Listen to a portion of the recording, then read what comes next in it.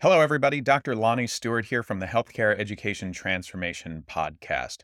Are you a physical therapy student about to start studying for the National Physical Therapy Examination? Or maybe you're a professor, a program director, or clinical instructor who teaches DPT students preparing for the NPTE? Either way, we would recommend checking out our sponsor, NPTE Final Frontier, and the community they've built around preparing for and succeeding on the NPTE. That exam and the preparation that goes along with it can be long, tedious, difficult, and stress-inducing, but it doesn't have to be. NPTE Final Frontier has the tactics and resources to help address all of the usual barriers. They even have scholarships to help with NPTE study courses, FSBPT registration fees, and even research opportunities. And if that's not enough, they're even donating to the very first annual HET Podcast Scholarship to be awarded at the end of every year. Go to npteff.com for all of the details and use code HET for 10% off all purchases. Links to both the NPTE Final Frontier and their scholarship options are available in the show notes. And now, let's get ready to learn. Hi, everyone. Welcome to another episode of the Healthcare Education Transformation Podcast. I am one of your co-hosts, Farley Schweigert, and today I want to talk with Jennifer Davia on pelvic health education and the physical therapist assistant.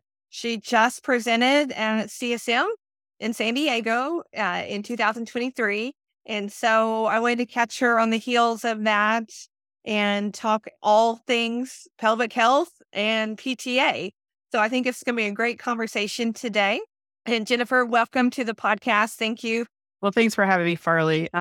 So I am a PTA program director in Colorado, and that kind of makes me uniquely situated so that I can speak to this. I'm also an instructor for the Academy of Pelvic Health Physical Therapy, and I'm a former director of education for that entity. I have a doctorate in physical therapy. I'm currently a student again at the University of Indianapolis for a doctorate of health science that I'll finish in 2025. But I have a certificate of achievement in pelvic health physical therapy, as well as a certificate of achievement in obstetric physical therapy. And then I also have a board certification in women's health physical therapy, which incorporates all of this, as well as additional diagnoses that are unique to females. So thank you for having me today. Yes, thank you. Yes, that does make you uniquely qualified to have this conversation. So I'm very excited to have that. And here, when we have another conversation in a few years, we can call you Doctor. I'm real sorry, Jennifer. I cannot get through a conversation without having a very poor dad joke. Oh, that's okay. I welcome those. Those are good. My dad is an ag teacher, so I come by it honestly because ag teachers tend to have really bad jokes as well. So yes. So let's talk about pelvic health education and specifically through the physical therapist assistant education program. And I know then we want to talk a little bit about PTAs, furthering their education, post-graduation, post-licensure in that field. I have my first job was at a women's health orthopedic clinic. I did the orthopedic side, so I saw a lot of the women, the OB patients, and a lot of SI work. I did a lot of so I've always, and through my experience with horses and riding, I'm always hanging out the pelvis. As absolutely, well. Very much core oriented. Yes, it's kind of the foundation of what we do. So that was my first exposure to everything, and then as I went on through my career, having friends that were very passionate about it, becoming an advocate for it. And I do use a lot of that in my orthopedic practice with core work, whether it's low back pain or even just for competition, getting better, different things like that. So in that first practice that I was at, the PT who treated women's health, there were 2 PTs and 2 PTAs that specifically treated women's health. And so coming in as a new grad, I was like, well, that makes sense. That's everything I know about the PT-PTA relationship. They've been trained. They've been going through continuing ed too. It just seemed natural to me that was the progression of treatment in this realm of physical therapy. And I know now that that's still not the case. Right. In places, And I know that's where you come in and where you're kind of going with some things. So let's first start at the educational level when Okay. PTAs are in school, and then we'll move on through post graduation and post licensure. I'll just give you a little blurb about PTA education, and it is an associate's degree. It's been that way for 50 years, and I don't think it'll change, even though the amount of content in the programs are at the bachelor level. They are difficult programs. We have been limited by our accrediting board, the Commission on Accreditation in Physical Therapy Education, to the maximum length for those programs, which is about 5 semesters. Had been a maximum length for weeks, which was 80 academic weeks or 104 calendar weeks total content. But those maximum levels are being proposed to be lifted starting in 2024. There's a lot of education that goes into a PTA program, including 13 to 18 clinical education weeks. So they're well trained. They have education in basic sciences, including biological sciences, physical science, behavioral science, social sciences. And then they have system-specific education for every system in the body, which is important because we all know that there are systems that interact with each other, including the musculoskeletal system, that either mimic musculoskeletal pain or impact pain overall. They have a fairly well-rounded education, and I think we underutilize PTAs in physical therapy. Part of that is because of the payment differential that has been proposed and kind of this undervaluing of PTAs. But I'm starting out this conversation kind of emphasizing the qualifications and that they are uniquely qualified and recognized by APTA as being really the only person that should be in the clinic other than the physical therapist. As far as pelvic health education in PTA, there are no real standards across the nation. Unlike DPT education, there is a guidebook for helping to give a framework for incorporating pelvic health education in DPT programs. That is on my list of things to do for PTA education, is to incorporate that information into a framework that's modeled after that. That is put out by the Academy of Pelvic Health Physical Therapy through the APTA. Again, that's on my list of things to do. But in our program, because of my presence, I focus on incorporating that concept of pelvic health as being part of the core for stabilization in their therapeutic exercise classes. So we don't go in depth in those early semesters in the program, but we certainly talk a lot about it in their final semester of class. I do a 4-hour presentation that is, it's a mix of lecture and lab, but we go over what it means to be a pelvic floor specialist. Also, what does pelvic health incorporate? We talk about obstetric care as well, and how we need to modify treatments based on their condition, and also work on understanding the role of the pelvic floor in core stabilization, particularly SI joint dysfunction in females, and understanding the menstrual cycle and how it affects stability during menses for females. So looking at that hormonal component and that stability or instability issue, and talking about pelvic floor activation, being able to palpate it externally. We don't do any internal work in the PTA program, but there is discussion about what it means to do internal work, but also educating those students on how to palpate externally appropriately and with consent, and being very careful, but being able to palpate for dysfunction so that then they can either raise that concern to the PT so that they can address it, or if they have gone on and had some specialty treating after graduation, then they can start treating themselves with the PT also having completed a physical therapy evaluation focusing on pelvic health. We'll get more into those details in a minute, but that's how I incorporate pelvic health into our program. Yes, and I'm sitting here listening to you and the clapping emojis going on. Thank you for all that you've said, even starting with just a description of the PTA education, because being an educator in a PTA program, until I got here, I had no idea how hard it was, to be Right? quite honest. And I tell people that a lot too, because it's really the time frame, right? Right. Because Yeah. the sheer amount of information that happens in the time frame prescribed is really a lot of what raises a difficulty. Yeah. the PTA education programs. And it's always great to hear of programs where they're taking, we do a lot here in pediatrics because of Right. what our communities need. So listening to you and what you're doing with pelvic health, I do a lot slower education level, but still hitting those same points of what it Excellent. means to do these things, what you can do after school, what you need to know now, and even above what you need to know now to be a better practitioner at the core and Yeah. this pelvic stabilization. So I'm already like, oh, let's talk more. Let's Yeah. talk more because I'm digging this. So that's kind of an overview of what you're doing with your education program and how you incorporate that and how that fits into the grand scheme of things of the framework that we get to work in at this point in time. Let's talk more about PTA if you're taking that interest post licensure and where that education is, where it's going, where you hope where to go, and things like that. I won't go into all the nuances of delegation and supervision unless we want to go over that later. But really, I'm going to focus on what the position statements are from the Academy of Pelvic Health.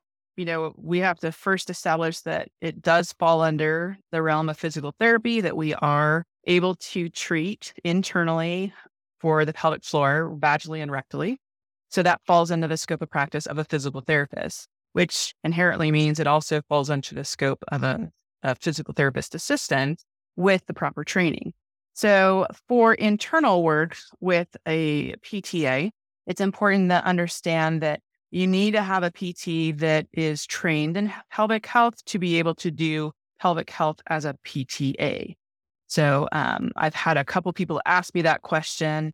I had someone at CSM, that combined sections meeting where I presented my presentation, and she said that she had been practicing in pelvic health for decades and had a PT that she worked under. And, that PT was well trained in pelvic health, but that PT left the practice.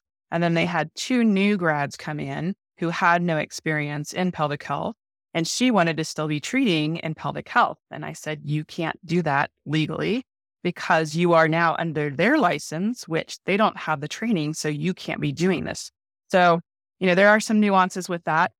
So the key is to make sure that you find a physical therapist that is trained in pelvic health and willing to mentor you and to be your supervising physical therapist. But PTAs are able to perform internal work with appropriate education, which also means they need to be verified as competent by that physical therapist. So that's where that comes into play, where if the physical therapist doesn't have the training, they're not going to say that you're competent. They're not going to be able to do that. But it's also important to understand that sometimes patients aren't appropriate for delegation to a PTA in pelvic health. And that is up to the PT to decide that with input from the PTA. Sometimes our PTAs have quite a bit of experience, like I mentioned with that therapist who had 2 decades worth. So she had a lot of experience. But if someone's just starting out in the field of pelvic health, there are going to be certain diagnoses or conditions that they're not as comfortable with. But depending on the coursework they're taking, they should be fine with treating pelvic floor muscle weakness, specifically looking at incontinence, urge incontinence, and prolapse. So pelvic organ prolapse. But with that, this really nice give and take that can happen. There are some subtleties with pelvic health that we don't see in other realms or specialties of physical therapy, looking at the psychological history and potential trauma that the patient may have experienced in the past. Those are all very real issues that need to be examined prior to delegating to the PTA, understanding trauma-informed care, but that can all be addressed with training. So it's important to have good communication between a PT and PTA, and even more so when we're talking pelvic health. It is certainly appropriate for a PTA to treat these conditions, and even more complex conditions with certain caveats, right? So the PTA might be able to treat those more complex pelvic pain patients or multiple conditions overlying each other with proper training and appropriate conversation with the PT to make sure that if they have any questions, they're able to get them answered and to be able to address the patient effectively. So I don't know if that kind of is too much information, but hopefully gets the conversation started. No, I don't think it's too much information at all. But I'm also of the opinion you can't have too much information. You can't, especially when you're getting into these in-depth podcasts. Part of my favorite thing about doing podcasts or listening to them is I enjoy learning through conversation. And I think Yeah. a lot of people do too.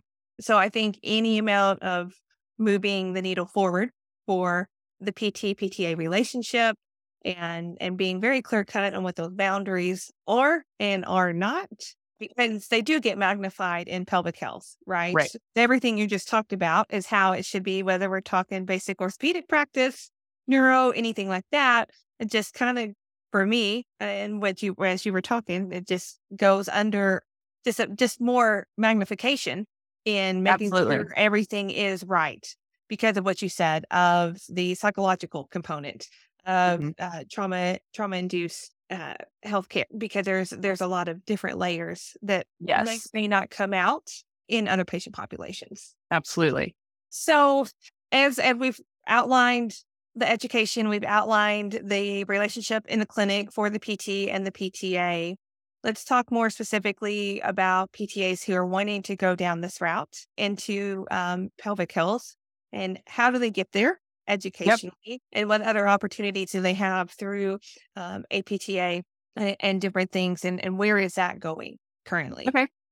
And so there, just as a disclaimer, there are several methods or several education companies that Yes. address pelvic health.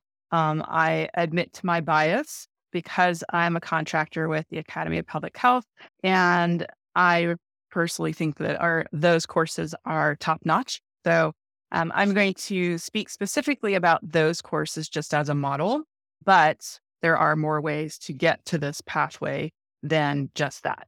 So that's my disclaimer. And so my knowledge is based on the Academy of Pelvic Health physical therapy courses. The Academy of Pelvic Health has 3 levels of coursework that comprise their pelvic health series. The first level addresses primarily weakness of the pelvic floor and talks a lot about behavioral interventions, being able to perform that that vaginal assessment. And so it is geared towards the physical therapist, but PTAs are able to take that coursework, but after licensure. So it's not recommended that they take it as a student. The courses are open to DPT students, but not PTA students. Can we pause right there for a second? Absolutely. And now for a quick shout out to our newest sponsor, Varela Financial. If you're a physical therapist and you have student loan debt, you got to talk to these guys. What makes them unique is that they view financial planning like running hurdles on a track. And for PTs, the first hurdle many of us run into is student loan debt. Varela Financial will help you get over that hurdle.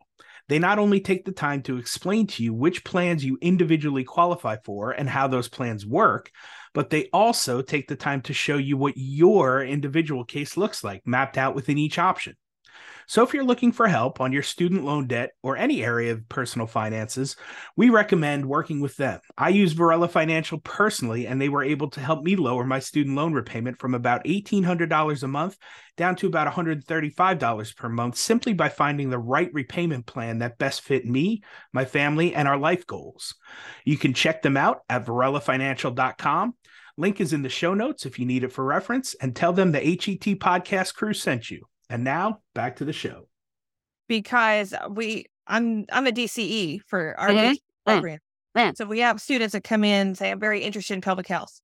And I think from the sheer amount of time, as we've already outlined earlier in this conversation, there's no time. It has to be post. Like, I would love to develop clinical experiences for these students. And for my opinion, is that you've got to go get all the other things, and that has to be post licensure. Yes. Whereas DPT students have more time.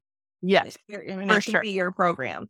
Right. So they can have different time and different opportunities. And I think it really comes down to a time factor on the Yes. sheer amount of information. Agreed. And with that 18 months to 2 years, PTAs are learning critical thinking skills, whereas that is heavily emphasized early on in the physical therapy programs. So I think they encounter that a little more rapidly, whereas for PTA programs, we're jumping right into all the diagnoses and looking at all the medical conditions that are fairly complex, and then developing the critical thinking along the way. Just to clarify, physical therapy students can take pelvic health coursework during their study, but it's highly recommended that they have at least one pelvic health course for them to go to a clinical rotation where they're doing any internal work. It is not appropriate for a DPT student to just be trained verbally by their clinical instructor and then start performing internal assessments. They need to understand the why, and they're not going to get that just by a conversation with the clinical instructor.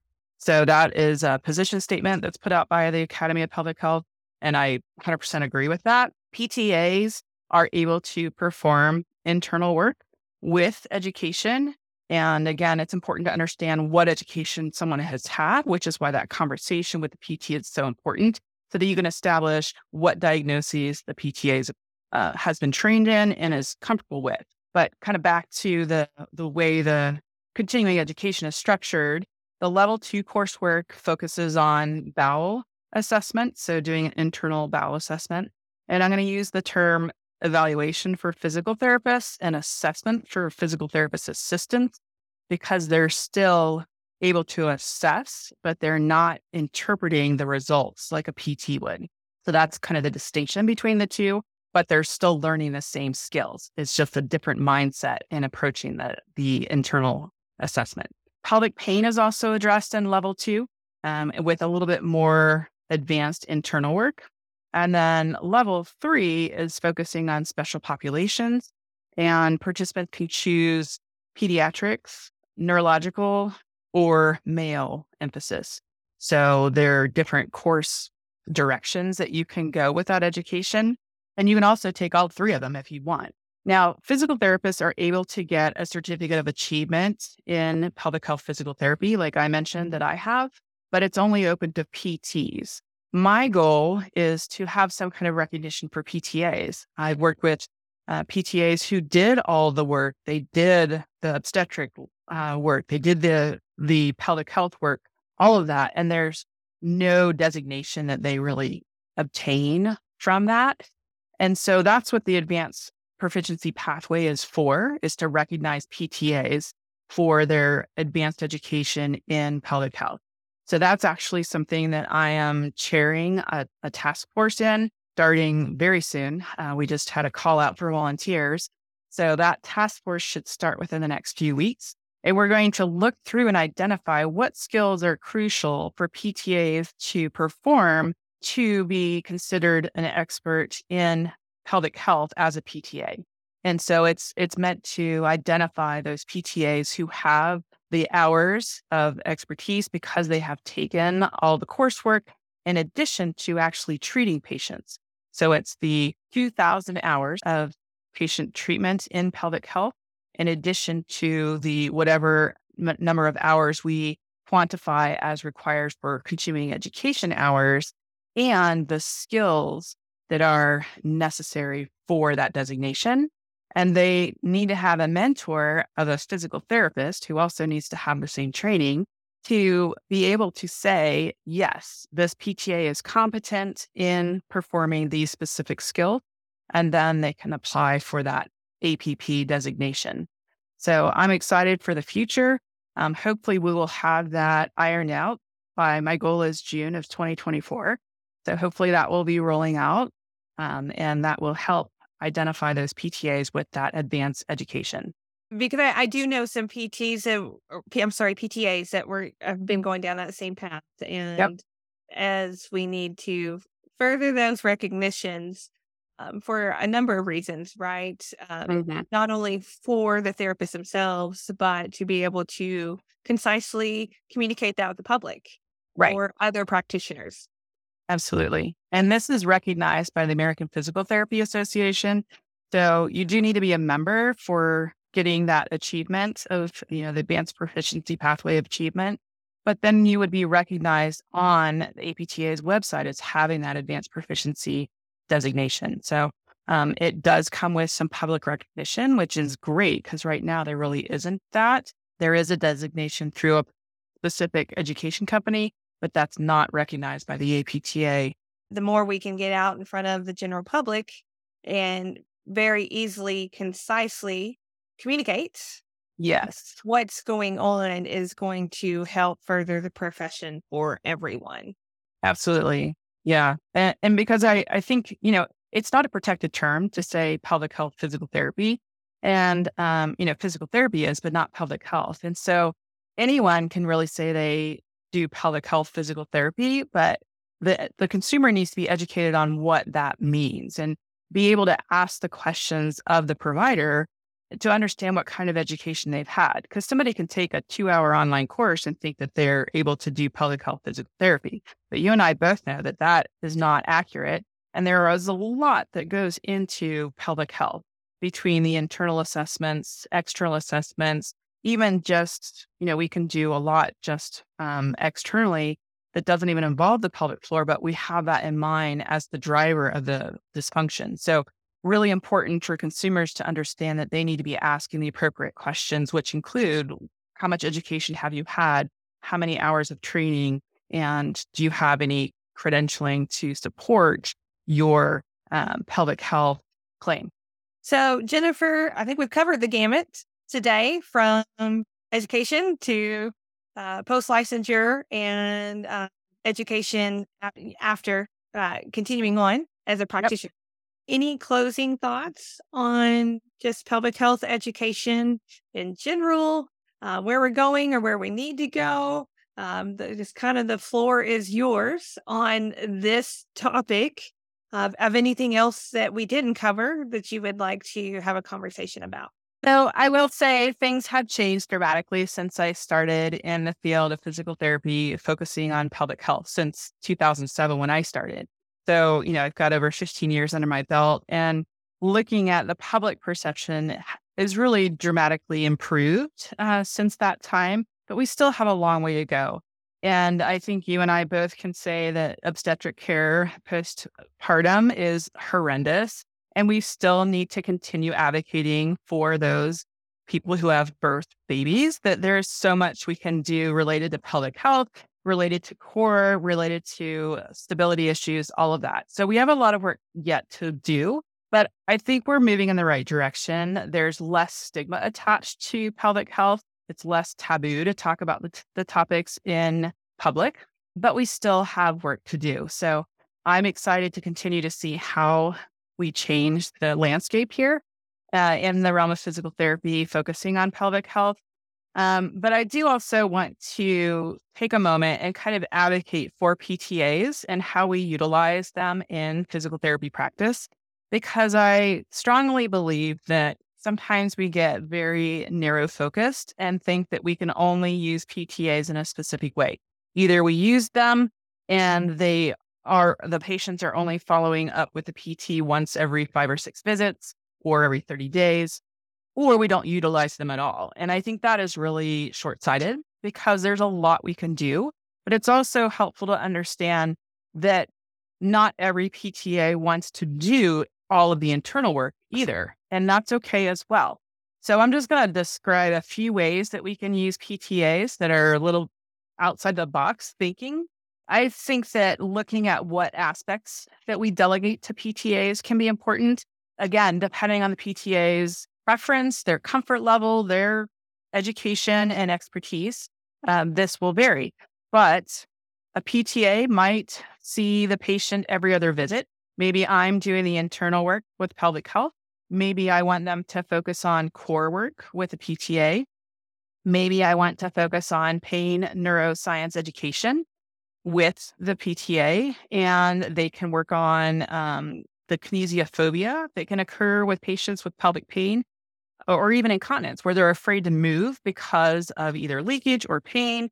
And the PTA can focus on the cardiovascular aspect, or normalizing movement for them, focusing on Pilates type exercise, focusing on plyometrics. Any of that can be very important to include as part of our plan.